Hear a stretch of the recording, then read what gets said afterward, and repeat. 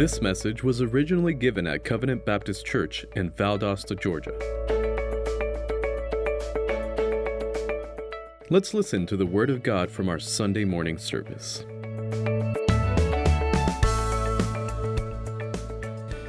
Thank you, Tommy.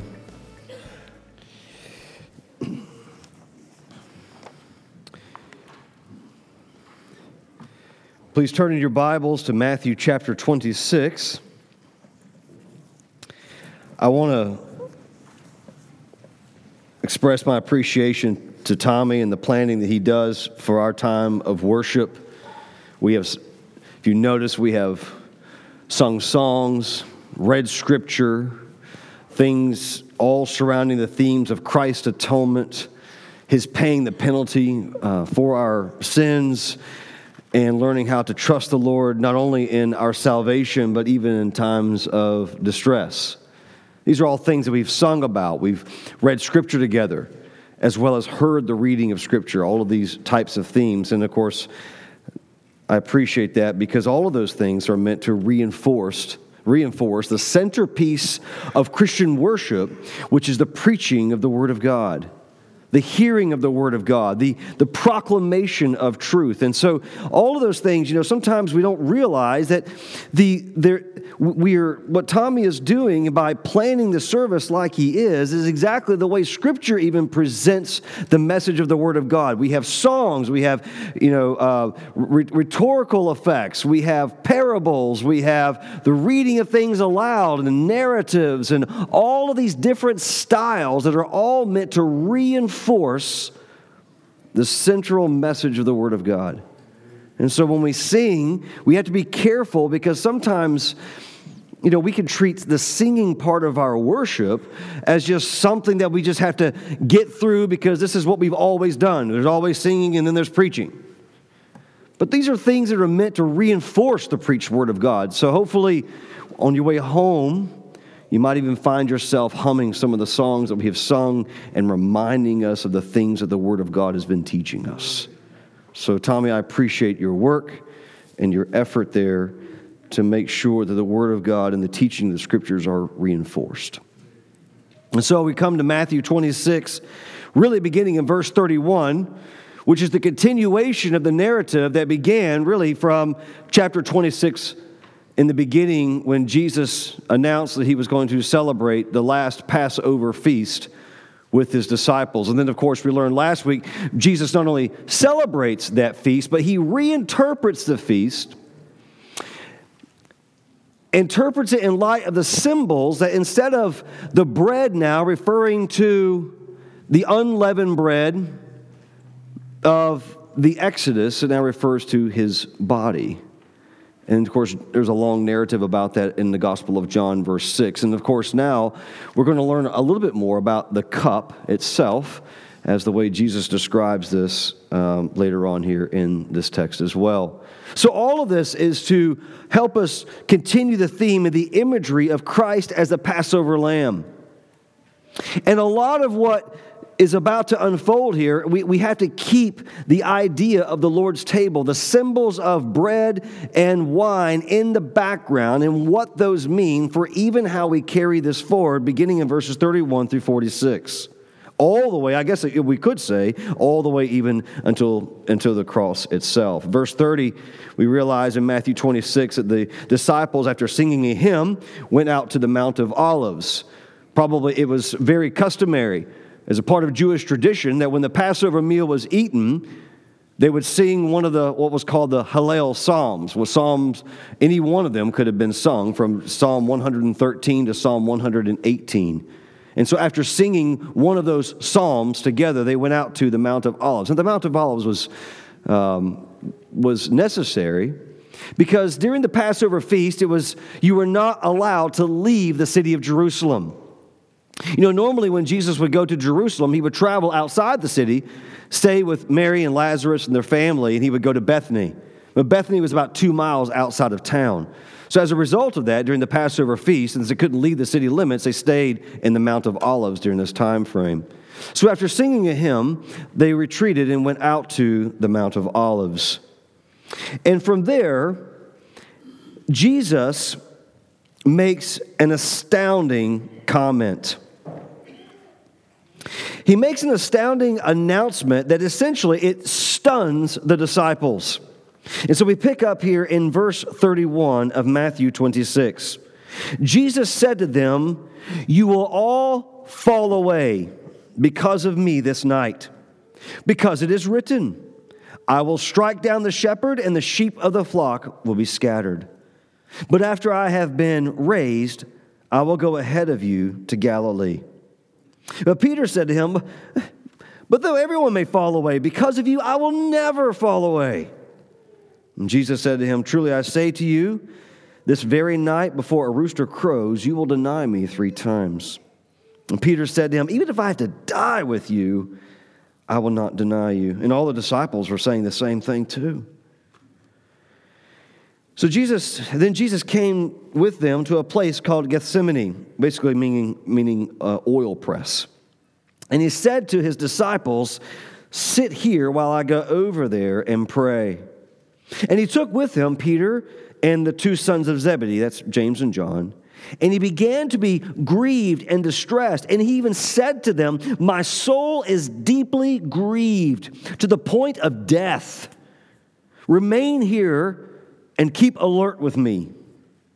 And so he went a little beyond them and fell on his face and he prayed, saying, "My Father, if it is possible, let this cup pass from me, yet not as I will, but as you will." And he came to his disciples and he found them sleeping. And he said to Peter, "So you men couldn't keep watch with me for 1 hour? Keep watching and praying that you may not enter into temptation. The spirit is willing, but the flesh is weak." He went away a second time and prayed, saying, "My Father, if this cannot pass away unless I drink it, your will be done." And again he came and he found them sleeping, for their eyes were heavy. And he left them and he went away and prayed a third time, saying the same thing once more. And then he came to the disciples and he said to them, "Are you still sleeping and resting? Behold, the hour is at hand and the Son of Man is being betrayed into the hands of sinners. Get up, let us be going. Behold, the one who betrays me is at hand." You know, verses 31 through 35 present to us a picture of 2 types of confidence. Confidence in the sense of certainty, certitude, assurance. But it's 2 types of confidence that are completely in conflict. The disciples are confident that they would never abandon Jesus. Jesus is confident they will abandon him. Jesus predicts they will fall away upon his arrest and upon his death. And the disciples, you saw Peter's response there. Even if I have to die, he says, "I will never fall away." There's a lot of valuable lessons in this text that will help us in learning to live by grace and through faith. But what's interesting too is the poise that Jesus has all throughout this text that we just read, from here all the way to his crucifixion. We will learn and better understand how he was able to endure all of these things, from his arrest to his trials to his crucifixion, without his own falling away from being obedient to the point of death, even death on the cross. Jesus' announcement, as I mentioned to you, it stunned the disciples. Jesus says in 26 verse 2 that he was going to be handed over. He says here now in chapter 26 verse 31, he makes this announcement and says that upon his being handed over or being arrested, the disciples, the result of this is going to be that they will fall away. The King James Version says they will be offended. The New Living Translation says they will desert him. It's the same word that is used to speak of a stumbling block, scandalon. The idea is that they will trip up over what will happen to him. It will cause them to stumble in their walk. It will cause them to stumble in their commitment and in their following of the Lord Jesus. But none of this should have been a surprise. Since the time that Jesus was in Caesarea Philippi, in Matthew chapter 16, he had been warning the disciples of his forthcoming arrest and death and resurrection. You remember when Jesus asked that question before all the disciples, who do the people say that I am? And then who do you say that I am? And then Peter cries out, you are the Christ, the Son of the living God. And then immediately when Jesus begins to tell or predict his own death and resurrection, Peter's response is, this will never happen to you. And of course, Jesus says, get behind me, Satan. Why? Because Jesus recognized even though Peter was passionate about what he said and his protection of the Lord, Jesus saw it as temptation and an attempt by the evil one to thwart the mission of God. Because the mission and the greatest accomplishment in all of the ministry of Christ is the cross. It's the heartbeat of his mission, which is why we were singing about it. And of course, just before the Passion Week, what we commonly celebrate Palm Sunday, Jesus announced to the disciples again in chapter 20 that he would be handed over, delivered, crucified, and resurrected. So Jesus has warned his disciples over and over that this is the fate of what will happen to him upon his entrance into the city this third year of his ministry. But despite all of the warnings, and Jesus mentioning it again at the Last Supper, when Jesus was arrested and when he dies, it will come as such a shock, such a blow to their emotional gut that it will fill them with fear, and as a result of that, they will scatter and desert him.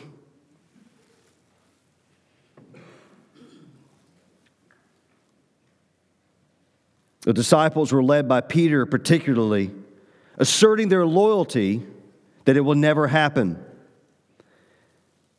They are offended that Jesus would even suggest to them that their loyalty to him was so thin. It bothered them to suggest that they weren't deeply committed to him and would follow him all the way to the end. And what they don't understand is that what Jesus was telling them was foretold by the prophets and by the psalmist long before they were ever born. You see, our Lord quotes a very specific verse from the prophet Zechariah. It's a verse that speaks to exactly what will happen to him, exactly what will happen to his disciples, and what will even happen to them after his death. In fact, let's put up here for a moment Zechariah chapter 13. I want to read this verse and read it in context for you so you can see what we're talking about. Here's what the prophet Zechariah spoke about beginning in verse 7. Awake, O sword, against my shepherd and against my man, my associate, declares the Lord of hosts. Strike the shepherd that the sheep may be scattered. And I will turn my hand against the little ones, and it will come about in all of the land, declares the Lord, that 2 parts will be cut off and perish, but the third will be left in it. And I will bring the third part through the fire, refine them as silver, and test them as gold is tested. And they will call on my name, and I will answer them, and they will say, and I will say, they are my people, and they will say, the Lord is my God. There's 3 things you should notice about that text that we just read in Zechariah. First, it is God who is announcing, it is God who is speaking, who declares he will strike the shepherd. Not what we would typically expect. But it is the Lord who is announcing that he will do the striking. He will kill the shepherd. And earlier in the prophet of Zechariah, the shepherd was one who was akin to David. He came from the root of Jesse. We understand this shepherd is to be a king who, like David, is reigning and ruling and leading over his people. And yet it is the Lord himself who will strike him. And in effect, the second thing we learn from that text in Zechariah is that by striking the shepherd, in effect, God's hand turns against the little ones, those who are the sheep, those who are weak and vulnerable, and they will scatter because their shepherd has died. But that scattering is momentary. Why? Because the third thing that text in Zechariah showed us is that the striking of the shepherd resulted in that the striking of that shepherd, 2/3 of the land, 2/3 of the people who called themselves those who were a part or under the shepherd were offended and they deserted him. But the Lord raised up 1/3 of those who were left, and he refined them. He made them his people, and they called him his God, and he called them my people. So every bit of this was predicted by the prophet Zechariah. Everything from God's striking of his own son, striking of the shepherd, the scattering of the sheep. But the result of that was that when these little sheep, when this little flock of this remnant who are still following the shepherd, when they come back, they won't be sheep. They will be as bold as lions. And that is proven by the fact that when Peter stands up in Acts chapter 2 and he preaches the word of God and he boldly declares that Christ has died, Christ is raised, and 3,000 people give their lives to Christ in one day. Every bit of this they had to understand was shown and proven or predicted by the prophets. And by referencing the text from Zechariah, Jesus showed that his death, Jerusalem's downfall, and the future emergence of the church's unquestionable loyalty to Christ was all in view by the prophets. Peter didn't understand this. He couldn't see it. He was enthusiastically attached to Jesus, and he couldn't bear the idea out of his own emotion that he could ever be subject to desertion or to deserting him at that time.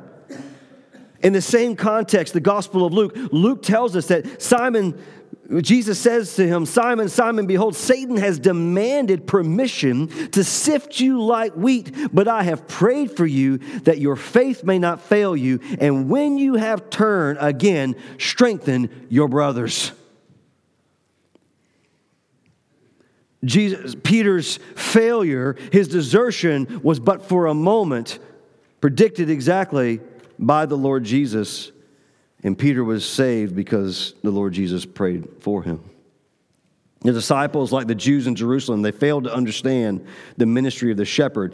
They failed to understand what the scriptures predicted. And this is what led them to rely, this is what led the disciples to rely on their emotions and on their flesh and not basing their confidence on the scriptures.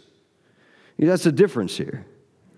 Jesus' confidence was based upon what the Word of God had taught. They had based their confidence based upon what their emotions taught them. We can understand that.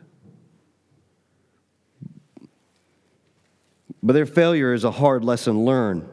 It's a hard lesson learned about misplaced confidence. They were too self-reliant. They were trusting in their own enthusiastic emotions instead of realizing loyalty is only secure when it is found in the grace and the strength of God. And so as a result of this, you have two types of confidence, one that is self-reliant and another that is self-denying. You hear that? One level of confidence is based on self-reliance, and another level of confidence is based upon self-denial. Two very different types of fruit will come out of that. Two very different kinds of fruit result when you have self-denial and self-reliance. And that is exactly what we will see even all the way to the cross in chapter 27. After Jesus makes that announcement, Jesus instructs the disciples to stay and to pray with him. And he takes only Peter, James, and John with him, and he walks by to a nearby location, and we are told that he falls to his face and begins to have fervent prayer. But he also tells the disciples you saw there, he tells them in verse 36, "Sit here while I go over there and pray." He also tells the Peter and the sons of Zebedee, that is James and John, to keep watch with me. And we begin to understand as the text unfolds that what Jesus is actually telling them to do is to keep watch. And how do you keep watch? It is through prayer. Because we gain a sense of that a little bit later in verse 41, that the prayer that Jesus is even commanding them to do, in verse 41, he commands them to keep watching and praying, and it's all based upon so that they will not enter into the temptation to desert him. Jesus has warned them that desertion is coming, and has commanded them to pray to prevent them from that. So Jesus is essentially, he's going back to the model prayer that he taught them back in Matthew 6:13, lead us not into temptation, but deliver us from evil. So we may not realize it here, but there are two temptations that are going on. The first one is that the disciples will be tempted to abandon Jesus out of shock and fear. And the second one here is that Jesus is being tempted to back away from accomplishing his mission. Two different types of temptations that are in view in this text. Both the disciples and Jesus are being tempted. And so what we will learn in these following verses that in these two types of confidence that are on display, there are two very different results that ensue. The first thing I want us to do is I want us to learn a little bit about Matthew 26:38. Where Matthew describes Jesus describes himself as being in deep distress. And this helps us to begin by examining Jesus' temptation. He said to them in verse 38, my soul is deeply grieved, very sorrowful, the ESV will say, to the point of death. Remain here and keep watch with me. There are basically two questions that we want to ask is, why is Jesus grieved to the point of death? And the second thing that we want to ask here is in verse 39, what is meant by the cup that he refers to? Now, I'm not going to go through all the various proposals as to the reason, as to people's explanation as to why Jesus was deeply distressed or grieved. But because I want to make sure I have enough time to be able to explain that the distress was not because of Jesus' physical fear of the crucifixion. Jesus was not distressed. He was not trying to avoid the mission of God because he was cowering in the face of physical suffering. What we have to understand is that every bit of angst that the Lord Jesus had, every bit of physical, emotional turmoil that he felt at this point, the deep distress that is being described here is all because not only is he a man, but he is fully divine. To understand Jesus' anguish and the deep distress is to think on the doctrine of all doctrines, the Holy Trinity. The King of doctrines. It is impossible for us to grasp the depth of Jesus' distress without understanding the triunity of God and the relationship between the Father and the Son. Jesus is Emmanuel, God with us. Jesus existed in eternity in the glorious triune Godhead.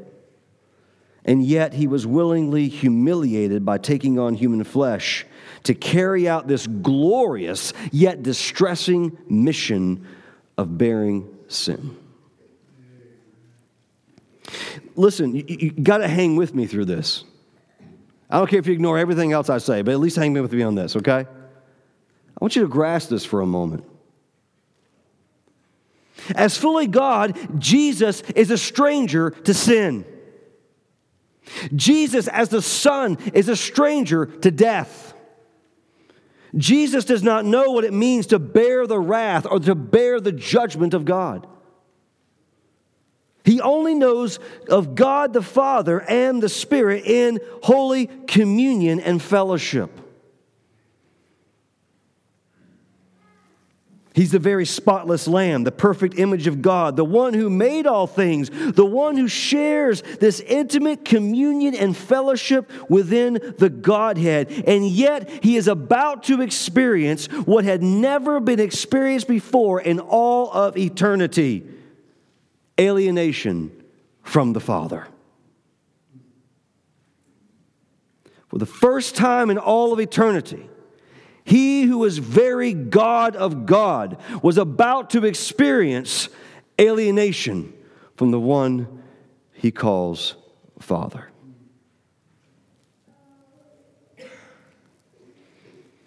One commentator noted that Jesus confronted a loneliness that no other man could experience. The Son of God, who communed with the Father and the Holy Spirit, would find himself forsaken by his Father as he became sin.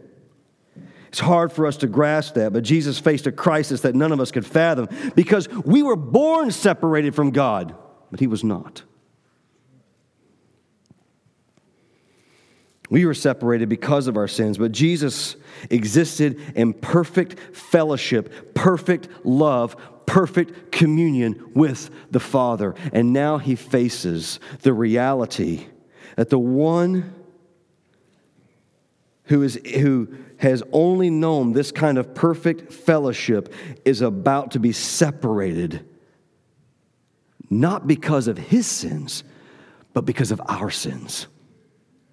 You hear that?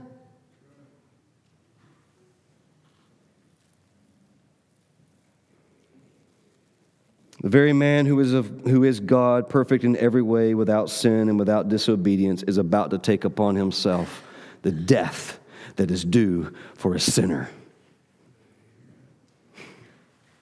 That's why we sing about the cross. That's why we rejoice in the accomplished work of Christ. That is why Paul would say in 2 Corinthians 5:21, God made him who knew no sin to be a sin on our behalf, that we might become the righteousness of God in him.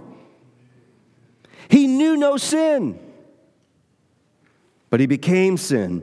He took upon himself and died the death that sinners die, even though he never knew sin. So everyone who believes on him will share in his righteousness.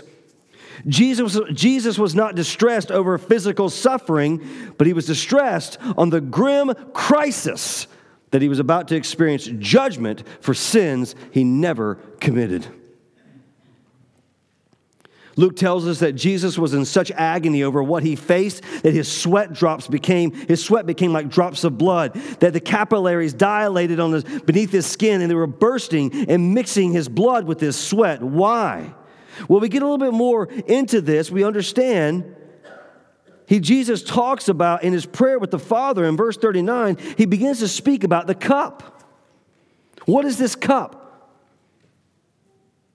In verse 39, what is this cup that he wants the Father to see if it's possible that it can pass from him? Well, the cup is interesting because it's used in many places throughout the Old Testament. And throughout the Old Testament, the cup most often symbolizes the judgment of God against sin. There's a whole long study on that, and I would encourage you to, come see me afterwards if you're interested in knowing more about it, but there's no way I can get into it right now. But what we need to understand is that the cup is often symbolically, it represents the judgment of God against sin and against his enemies. And that is why the cup bears such great significance in the Gospels. So when Jesus prays, we realize his anguish. The feeling of his anguish is all because he understands that the weight of the Father's anger is going to be against him. Think about that. He who is from God is about to experience the wrath of God. And yet he committed no sin. The psalmist and the prophet spoke about God's judgment as the cup of his wrath. It's the cup of judgment. It is the cup that all of God's enemies will be forced to drink at the end of the age. It's what John refers to in Revelation 16:19 as the cup of wine of the fierce wrath of God. And since Jesus is dying a death for sin, it means that he must now do the unimaginable and drink the cup of divine wrath that's reserved for the enemies of God. You and I deserve that cup of God's wrath. And everyone who does not have genuine faith in the Lord Jesus will one day drink that cup of wrath. But for everyone who believes on the Lord Jesus Christ, Jesus is about to drink the cup of God's anger on their behalf. It's astounding, isn't it? He has never known anything but love in the Godhead. He's never known anything but holy, uninterrupted fellowship with the Father and the Spirit. He's never known iniquity. He's never known sin. He's never trespassed the law of God. In fact, he authored the law of God. And now he's about to drink the anger of God due to those who break God's law. He used to take on the curses of the covenant upon himself. That is why Jesus was in deep distress. That is why we should be overwhelmed and flooded with thanksgiving and deep affection for Jesus, because every time we see the cross and every time we hear the cross preached, it should humble us and cause us to reflect on the depth of our sin, the wretchedness of our iniquities, and the glorious work that only the God-man Jesus Christ could have accomplished. Isaac Watts wrote, "When I survey the wondrous cross on which the Prince of Glory died, my richest gain I count but loss, and I pour contempt on all my pride." Where is pride? Where is boasting?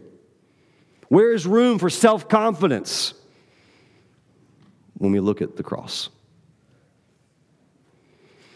But before leaving this thought, I want to also give you this, that we should also notice something else. That not only was Jesus about to experience the crushing blow of being alienated from the Father, but he was also going to experience abandonment by his companions. The disciples would desert him. The shepherd will be struck, the sheep will scatter, and Jesus faces this death completely alone.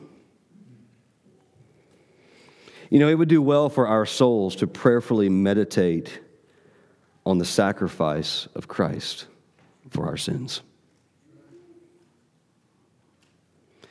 Do well for us to stop and just reflect on the cost.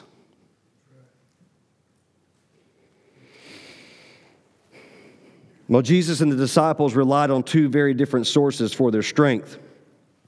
And the disciples were confident they would never desert Jesus. And that confidence was rooted in that emotion and flesh that we talked about earlier, but they didn't understand how critical it was for them to be alert and reliant upon the Lord for their strength. 3 times Jesus finds them sleeping instead of praying. Because they did not think, this is what's important for us, they didn't think they were capable of committing that sin. I didn't think it was possible that someone they spent 3 years with and loved so much that they could all of a sudden up and abandon him when all of a sudden they, upon his arrest. So they didn't feel the pressure to pray. And so when the arresting party showed up, they were caught unprepared and they fell straight into the trap that Jesus warned them about.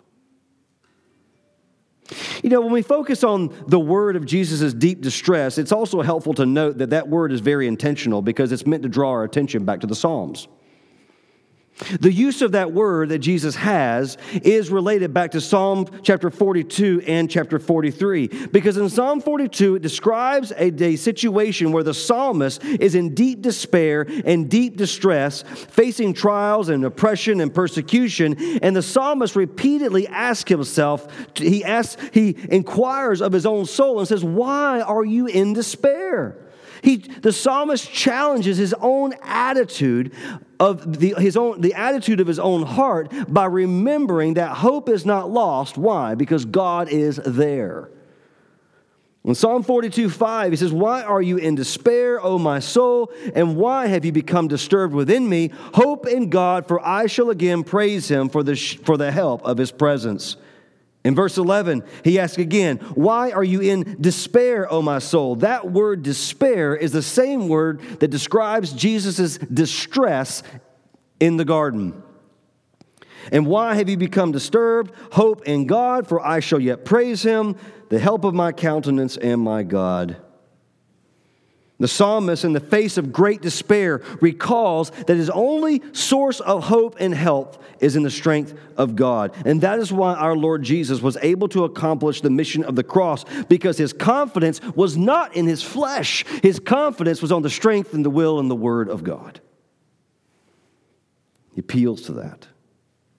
And so when we see the prayer of our Lord Jesus addressed to the Father, His confidence is in the Father's will, and you can see that increase every time. The first time there, and Jesus says in verse 39, if it's possible, let this cup pass from me. But by the time you get to verse 42, you'll notice he says, if this potential is not there, unless I drink it, your will be done. Every time the Lord Jesus went back to prayer, he became more resolved to just accomplish the will of God.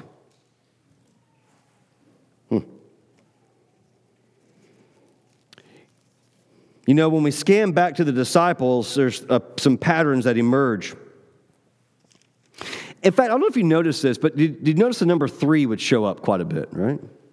In fact, you'll notice that there's patterns of 3 that emerge from here and throughout the rest of the narratives in the book of Matthew.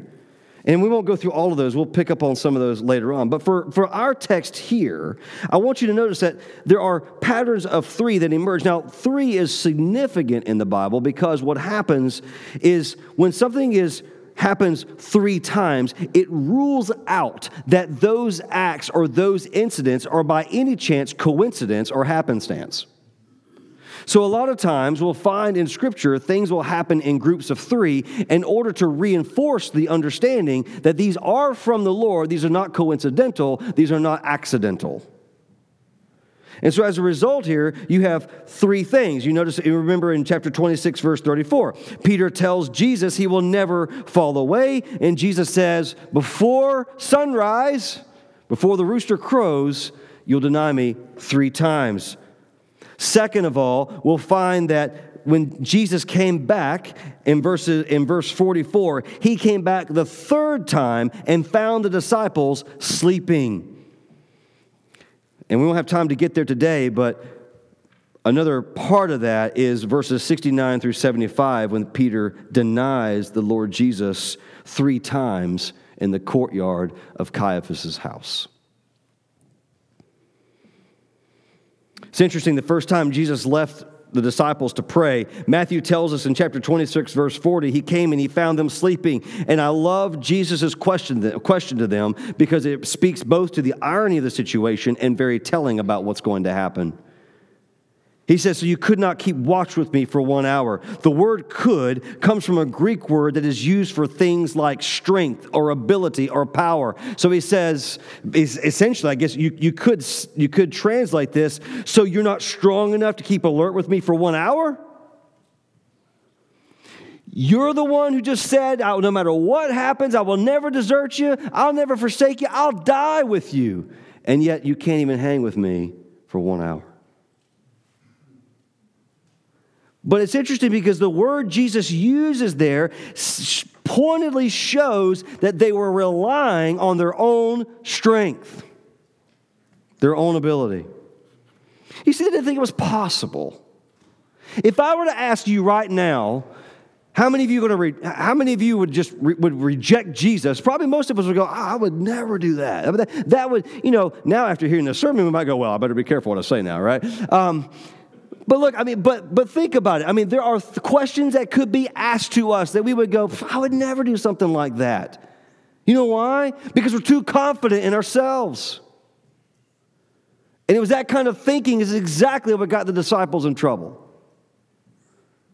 Heard a guy one time say that he was studying seminary, and it was a professor that asked him the question in a class.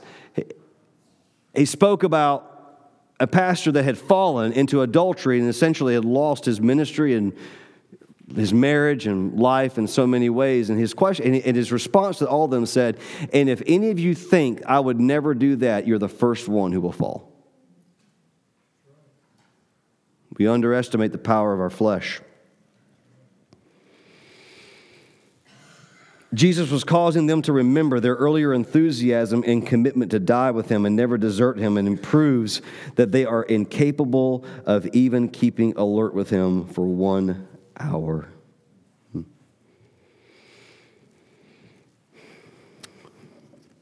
What about you this morning?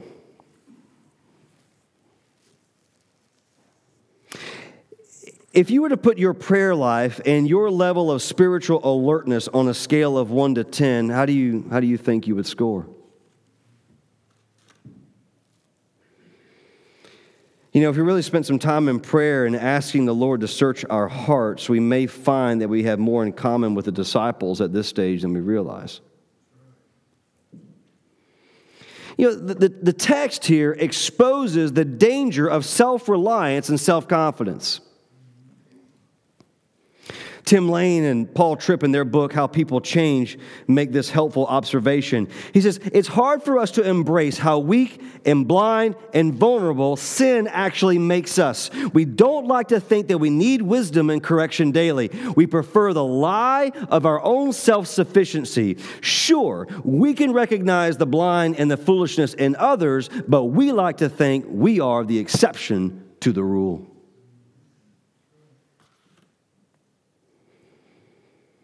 You know, a good way to test ourselves is to ask ourselves the question, how willing are we to be corrected? Are we willing to take correction from the preached word? Are we willing to take correction from our brothers and sisters in Christ? Are we willing to take correction from God's word and deep prayer when He exposes the sin in our hearts? You know, a good way to test your level of self-reliance is how you respond when you are convicted or approached about sin.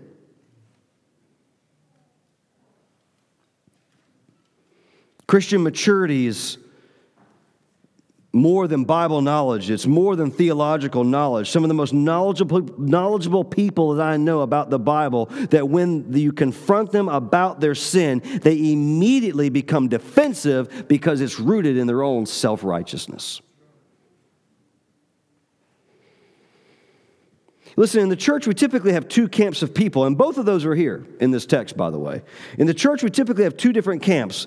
One who is regular in their religious life and living in their own strength, and another who is lethargic and simply has no desire for prayer and spiritual maturity.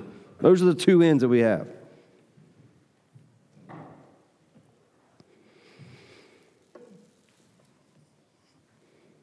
We have churches who are full of self-reliant, spiritually drowsy people. And a lack of prayer in your life is an admission to God that you can handle it yourself. You heard what I just said? A lack of prayer in our lives is essentially telling God, I got it myself.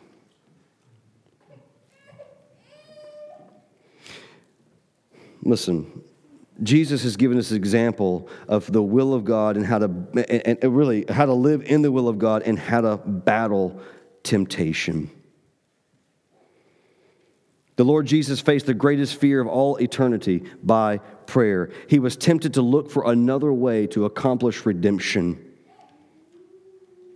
outside of His death, but when He was tempted to find glory in some other way than the will of the Father, He was tempted in His weakness, but He relied on the Father for grace to carry out His mission.